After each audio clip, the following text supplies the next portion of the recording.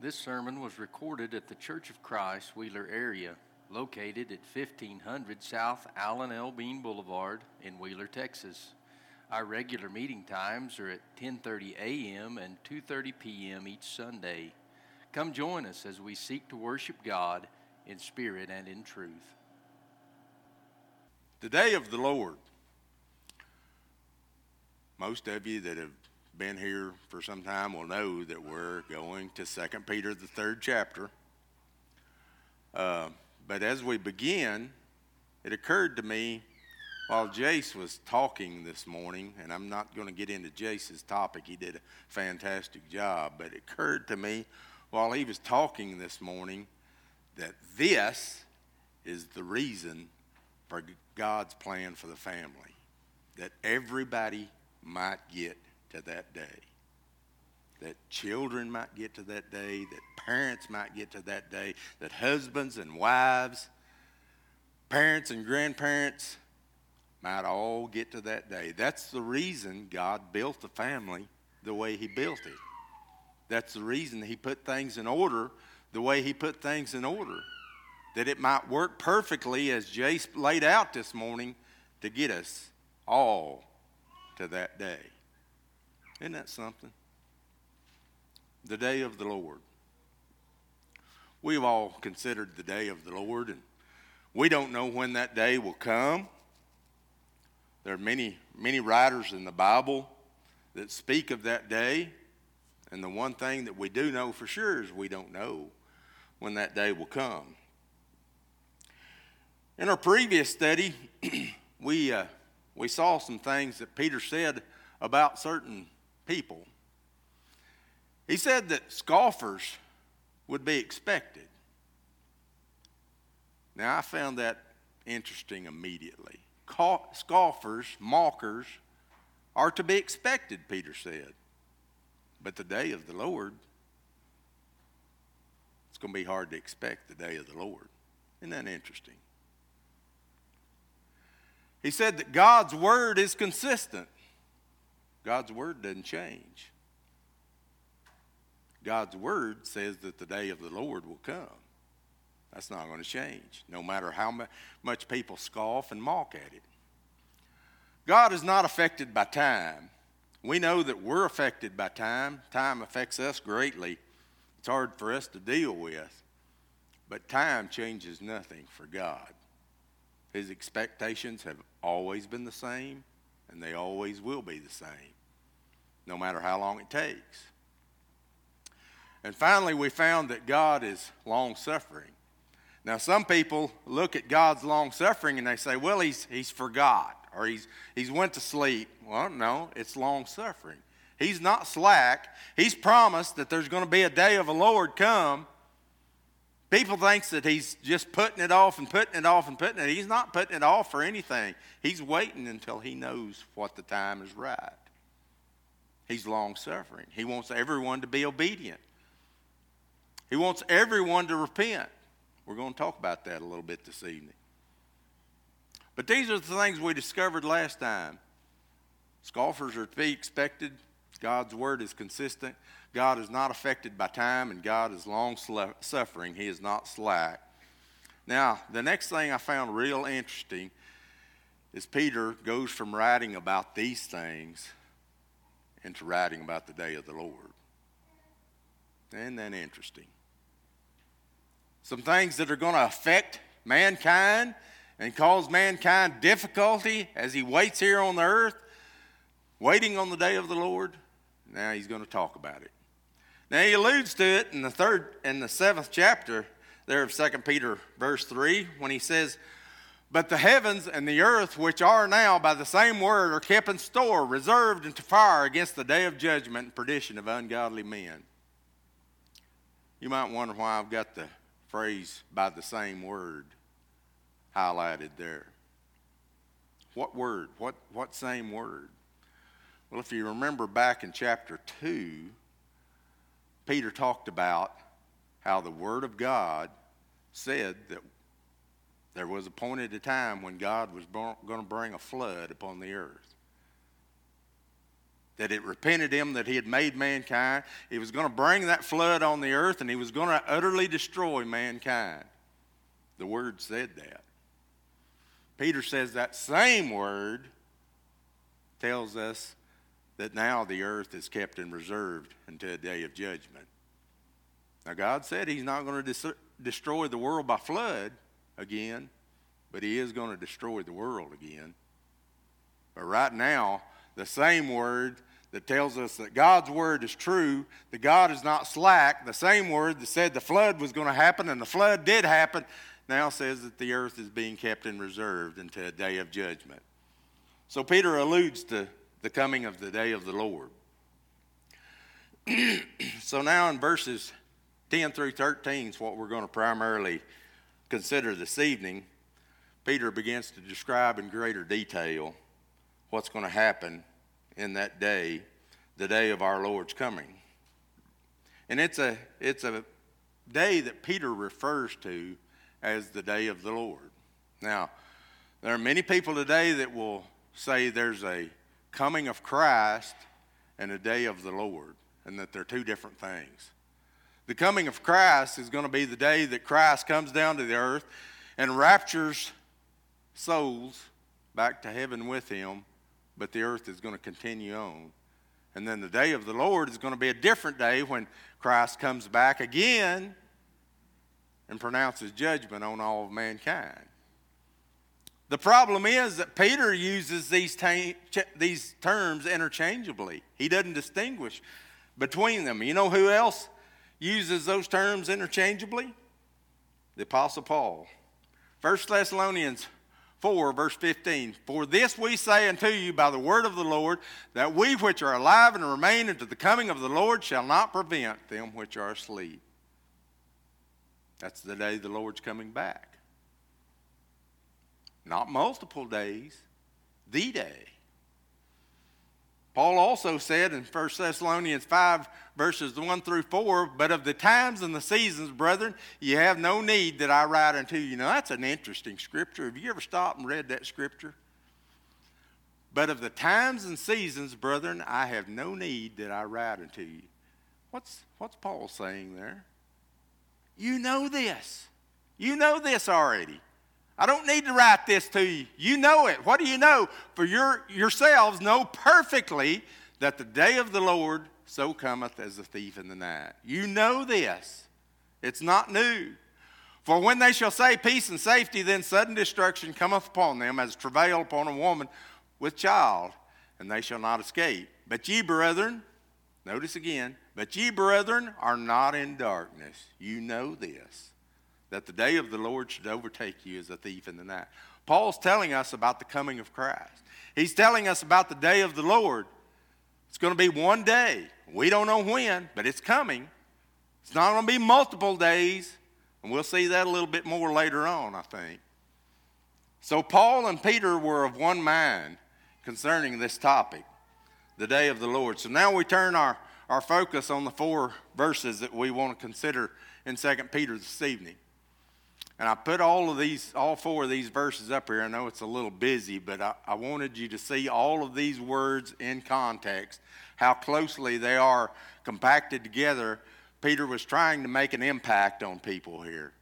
He says, but the day of the Lord will come as a thief in the night. What'd Paul say? He said the same thing. In the which the heavens shall pass away with a great noise, and the elements shall melt with fervent heat. The earth also and the works that are therein shall be burned up. Seeing then that all of these things shall be dissolved, what manner of persons ought ye to be in all holy conversation and godliness? Looking for and hasting to the coming of the day of God, wherein the heavens being on fire shall be dissolved, and the elements shall melt with fervent heat. Nevertheless, we according to his promise look for new heavens and a new earth wherein dwelleth righteousness.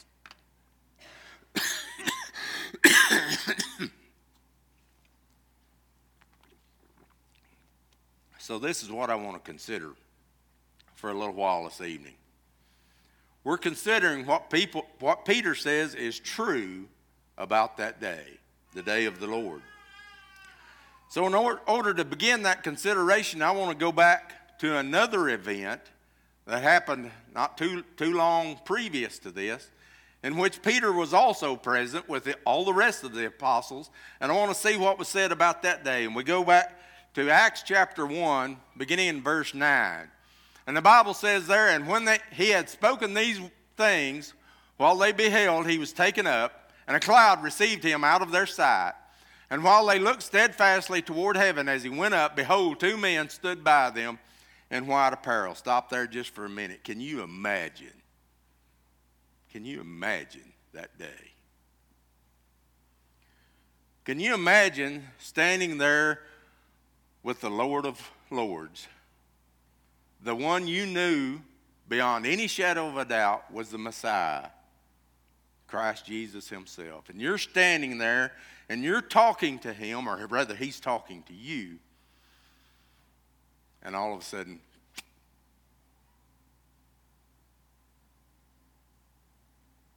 can you imagine? What happens now? Is he gone forever? Is he coming back? I mean, can you imagine, mouth open, you're staring up, hoping that if you stare long enough and look hard enough, maybe you can see where he went. Maybe you will have some piece of knowledge about what just happened. Because right now you have no idea what happened. Peter was there that day. He saw those things. He knows exactly. Now I want you to focus in on verse 11. There's two men. They weren't there just a moment ago. Just a moment ago, Jesus was standing there. Now he's gone, but there's two other guys standing there. Where'd they come from? I'm sure I have no idea. Neither did they. But these two men had a message. A small, very brief message that was going to change everything. Two men standing by, which also said, "You men of Galilee, why stand you gazing up into heaven? This same Jesus, this guy that was just standing right here, that's now gone, you don't know where he went. This same Jesus, which is taken up from you into heaven, shall so come in like manner as ye have seen him go into heaven." He's coming back just like that. Just like you've seen him go. Now that's a message that changes everything. Because we've got all of these arguments about how Jesus is coming back. Mankind has come up with all these ideas.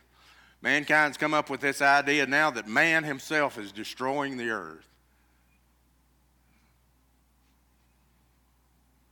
Man may not be doing the earth any good, but he's not destroying it, because the only one that can destroy it is the one that created it. Jesus is coming back in the same manner as these apostles saw him go.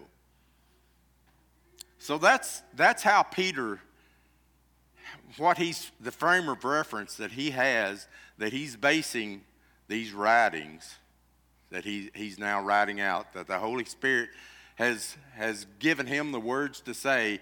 That's the frame of reference that he's using, what he knows about what happened at Jesus' ascension. And you know what he knows? He says it will be unexpected. It will be unexpected. Peter said, like a thief in the night. That's how the day of the Lord will be. Paul used the same expression in 1 Thessalonians 5:2, that the day of the Lord so cometh as a thief in the night. Jesus used pretty much the same expression in Matthew 24, verses 42 through 44. Watch therefore, for you know not what hour your Lord doth come. But know this, that if the good man of the house had known in what watch the thief would come, he would have watched and would not have suffered his house to be broken up. Therefore be ye also ready, for in such an hour as ye think not the Son of Man coming. Now, Britt, if you know a thief is going to break into your home on a particular night at a particular hour, are you going to go to bed and go to sleep? You're going to stay up all night if you have to, aren't you? You're going to watch. We understand that. We understand that if we knew when something was coming, then we would do something to change it. The thing of it is, we don't know when the day of the Lord is coming. So what do? Well, we prepare like God told us to prepare. But what Peter's focusing on right now is it will be unexpected. And can you imagine the millions upon millions of people that are somewhere right now on this day and they don't have a clue what's coming? They may not even want to know what's coming. It's going to overtake them like a thief in the night. No warning. But I want you to notice again what Paul said, 1 Thessalonians 5:4. But ye, brethren, are not in darkness. You see, if you're one of God's children and you do your utmost to adhere to God's plan and you strive mightily every day to live according to God's will, you're not in darkness. You know this day's coming. So you prepare, don't you? And you're ready for that day. Not because we know what day it is, not because we know what hour it is, because we know that it's coming. In spite of what many people believe, we know that day's coming. Paul also said in 1 Thessalonians 5 and verse 6, therefore let us not sleep as do others, but let us watch and be sober. What's Britt going to do if he knows the thief is coming? He's going to watch. He's going to watch. He's going to be ready for him. And that's what the Christian has to do. That's what families have to do. We're responsible for one another. We're responsible beyond that for our congregation. We're responsible for each other. You know, I was told one time, I'm sure you've heard the same thing, it takes a village to raise a kid. I don't know if there's a lot of people in the village I don't want raising my kid, so I don't know if I believe that. But it takes a family. And beyond that, it may take a congregation. You see, we can't do it on our own. We can't be prepared for the day of the Lord on our own. It takes us all. We have to be accountable to each other and then be accountable to God. Notice in Revelation chapter 3, verse 3, what Jesus said to the church at Sardis. Remember therefore how thou hast received and heard, and hold fast and repent. If therefore thou shalt not watch, I will come on thee as a thief, and thou shalt not know what hour I will come upon thee. If you don't watch, if you don't prepare, then you'll be caught unexpectedly. He charged them to remember what they already knew. You've received it, you've heard it, you need to hold fast to it, and you need to repent. That's making preparation. That's making preparation for the day of the Lord. So the first thing that Peter tells us about the day of the Lord is that it will come unannounced. It's come as a thief in the night. We know we got to watch. We know we got to be prepared. But he also tells us that it will be catastrophic. And it will be catastrophic for many.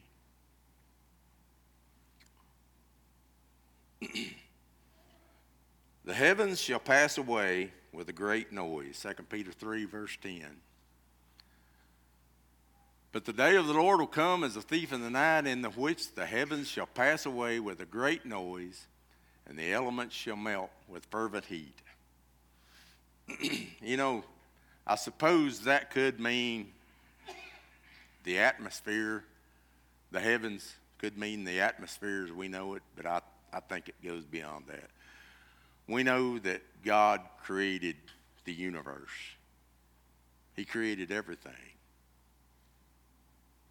I think everything's going to be burned up. I think everything's going to be destroyed when the Lord comes again. He's not going to leave any of it. He made it for mankind, when that day is over, he's going to burn it all up. The Bible says the heavens will pass away. Some other translations translate that disappear. Others yet translate it vanish.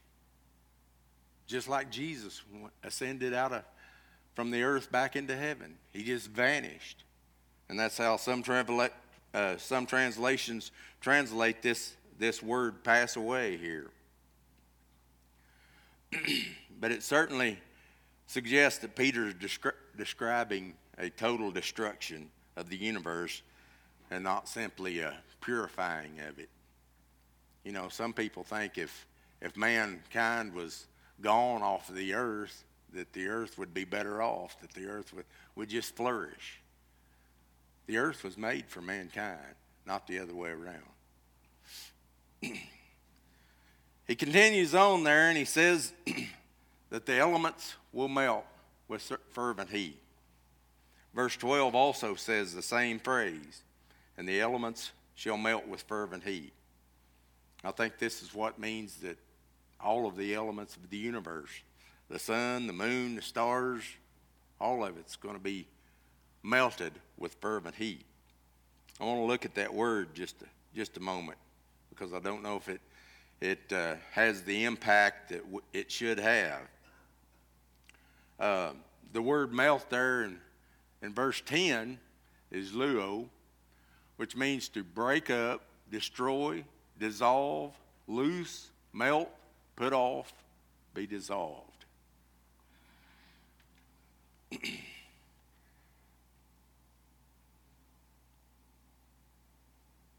The word there in verse 12, also our English word melt, is actually a different word. It's the Greek word tiko, which means to liquefy. Now, do you know of anything that is in a solid form that is changed into a liquid form that doesn't just vanish, so to speak? It's not solid form. It's not useful as a solid form anymore. It's liquid form now. The Bible says that the earth and the works that are therein will be burned up. Back in verse 10,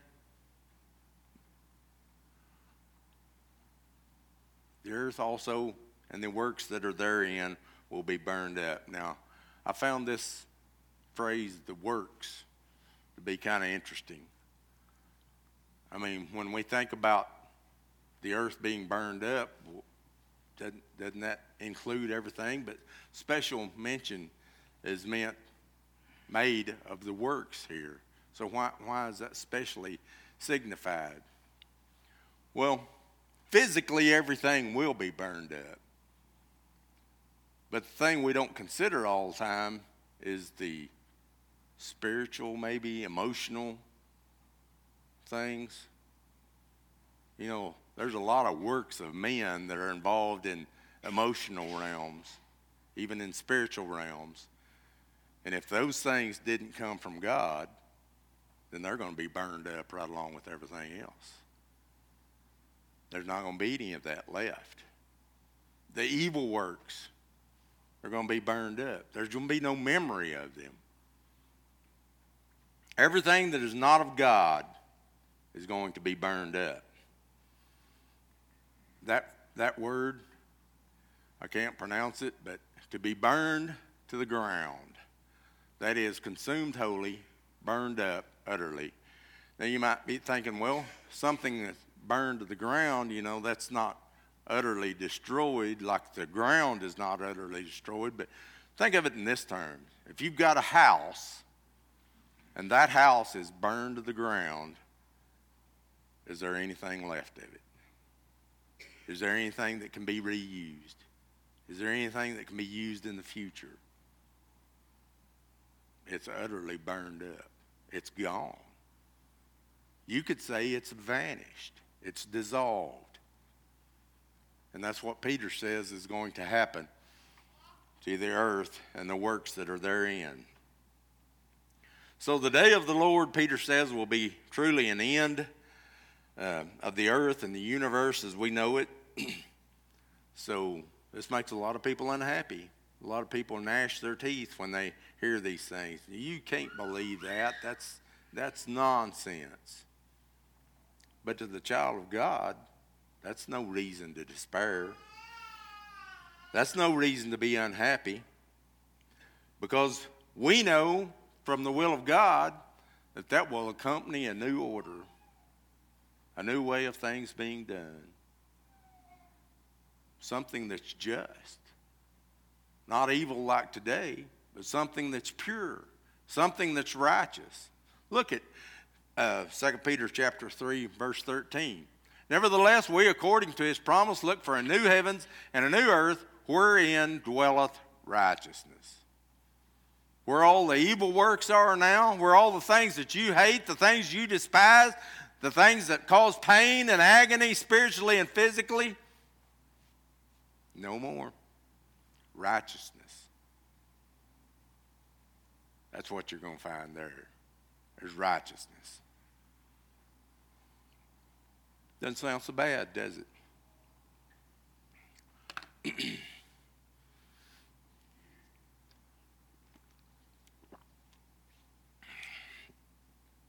The Old Testament saints looked forward to that, even though they didn't ever get to see it. But they knew what was coming. Hebrews 11:10 says, speaking of Abraham, for he looked for a city which hath foundations, whose builder and maker is God. He didn't live to see that. We may not either. We may. We don't know. But that's what he looked for. Hebrews 11:16, speaking of the giants of faith there in Hebrews, but now they desire a better country, that is, in heavenly. Wherefore God is not ashamed to be called their God, for he hath prepared for them a city. A new city. And we get caught up a lot of times in this language because the Bible talks about a new Jerusalem. And we don't know what that is, and we try to figure out what that is. Think about Jerusalem. And for all its faults, and for all the faults of all the world, Jerusalem was the place to be during that time from a spiritual point of view. That's where everybody was supposed to come to worship God, was Jerusalem. And the painstaking ways that they built that city and the glory in which it was projected, the beauty of it. Jerusalem was the best there was to offer. To say to these people, the new city, the heavenly city, is far better. Can you see how that would be hard for them to grasp? So the language used was, it's a new Jerusalem, it's a new city, it's a new Jerusalem, better than the old one. How could it be any better? But that's what God said it was. It's a heavenly place. It's a heavenly city.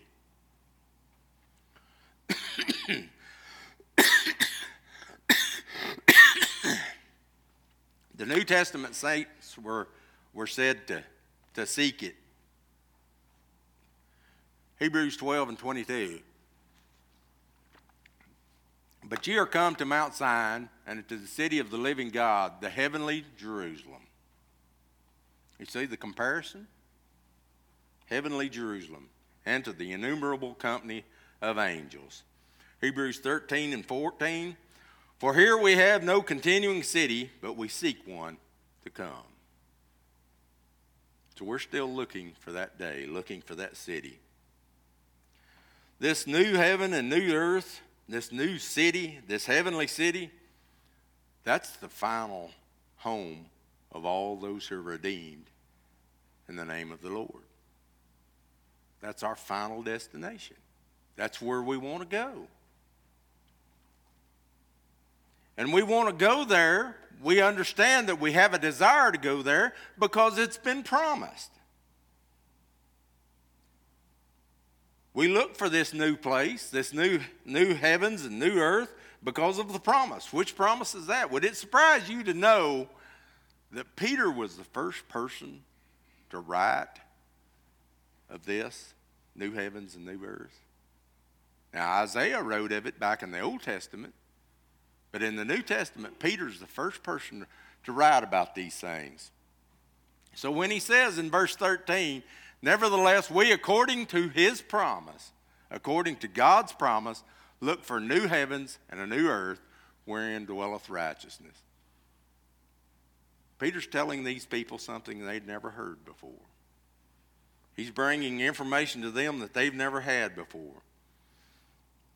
So knowing that this universe, this earth is not eternal, it's not forever, and that God will provide new heavens and a new earth in which the righteous will dwell, and that's the only thing that will be there is righteousness, a promise that will be fulfilled on the day of the Lord.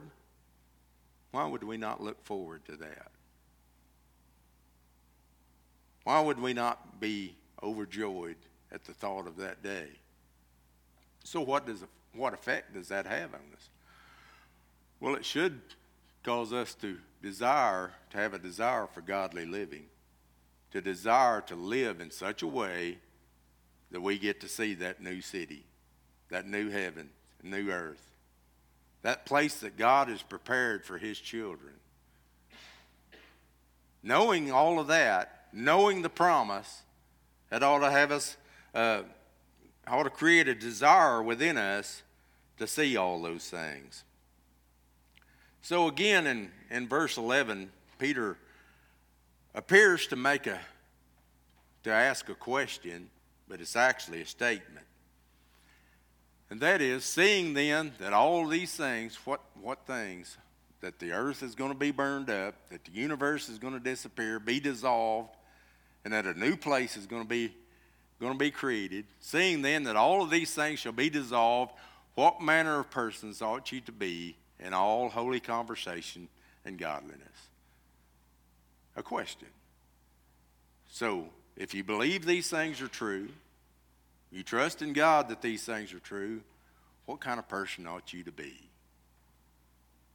That's a rhetorical question, because we know what kind of person God expects us to be. But Peter's just asking the question here to remind them, to cause them to think, how are you going to live if you truly believe all of these things are going to occur? Everything we will acquire in this life is going to be dissolved. All our wealth, our fame, personal relationships, it's all going to be gone.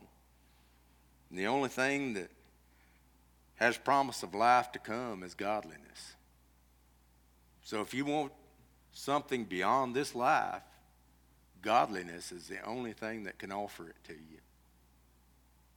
The godly family, as Jace spoke of this morning, is the only thing that can get you there when you're all pulling in the same direction.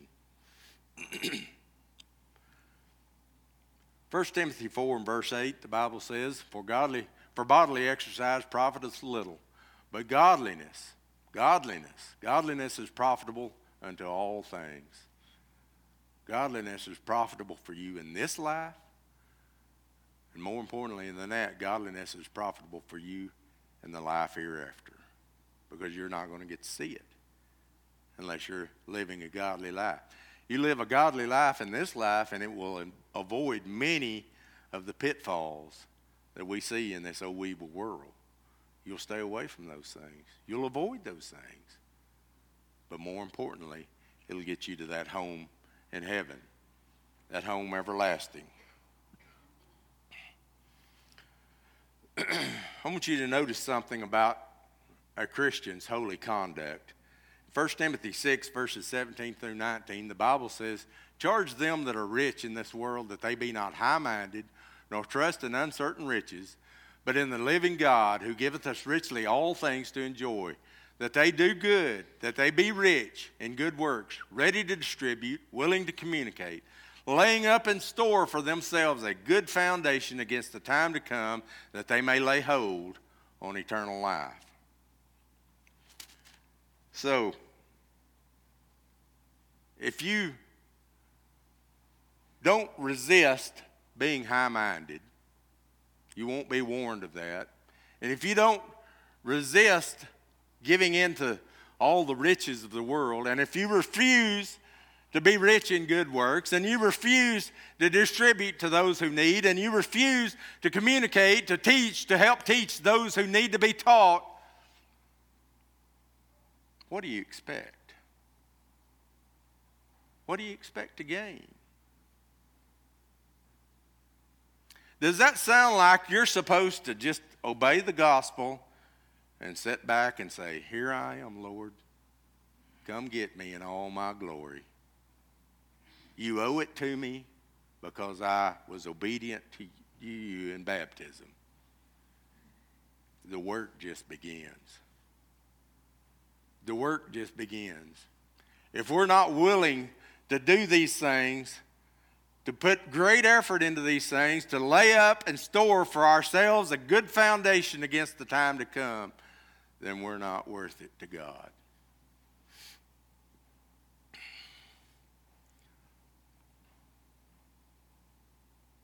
But Peter says something else. Very interesting. He says in verse 12, looking for and hasting to the coming of the day of God. Now, I suppose we all understand what looking for means. Obviously, it means that we should be preparing for that day. We should be looking forward to that day, looking toward that day, and preparing ourselves for that day. If we look for a new heavens and a new earth, certainly we're looking for the coming of the day of the Lord. But Peter says something else. Hasting and to. What's he talking about? We know what looking for is, but what's hasting to? That sounds like something that might be a little foreign to us. The Greek word for that phrase is speed, study. That is, urge on diligently or earnestly, by implication to await eagerly, make with haste and to. Now we understand this part, to await eagerly. And what about the rest of it? Let me ask you a question. Is there any way that we as human beings, as mankind, even being children of God, Christians, is there any way that we can speed up the coming of the Lord? Now, don't get the hangman noose out yet. Bear with me a minute. What if every soul on the earth right now was repentant and righteous? Would there be any reason for the Lord to delay any longer? If everyone on the earth right now was one of his children, would there be any reason for a delay? Or would he come?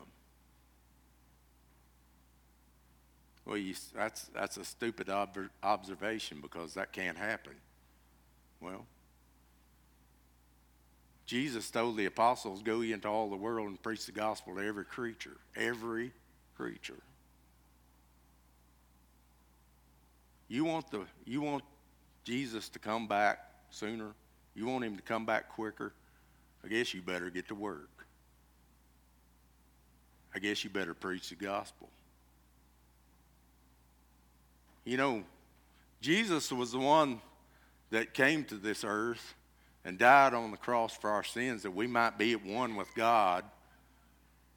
God is the one that promises eternal life, but he left the expansion of the kingdom and the preaching of the gospel to us. That's our job. That's our responsibility. If you want the Lord to come quicker, I guess you better get busy, and I had to. I wanted you to consider that in light of what we think our responsibility is to God.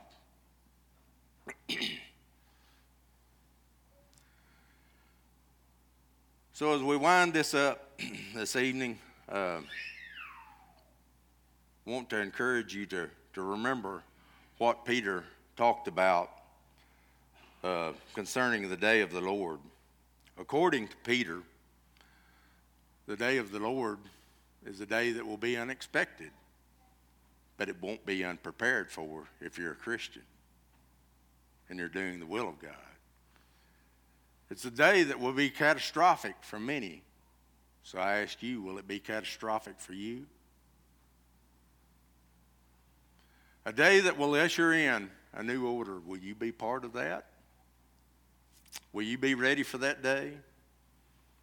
A day that we should look forward to and do everything we can do to hasten to speed up toward.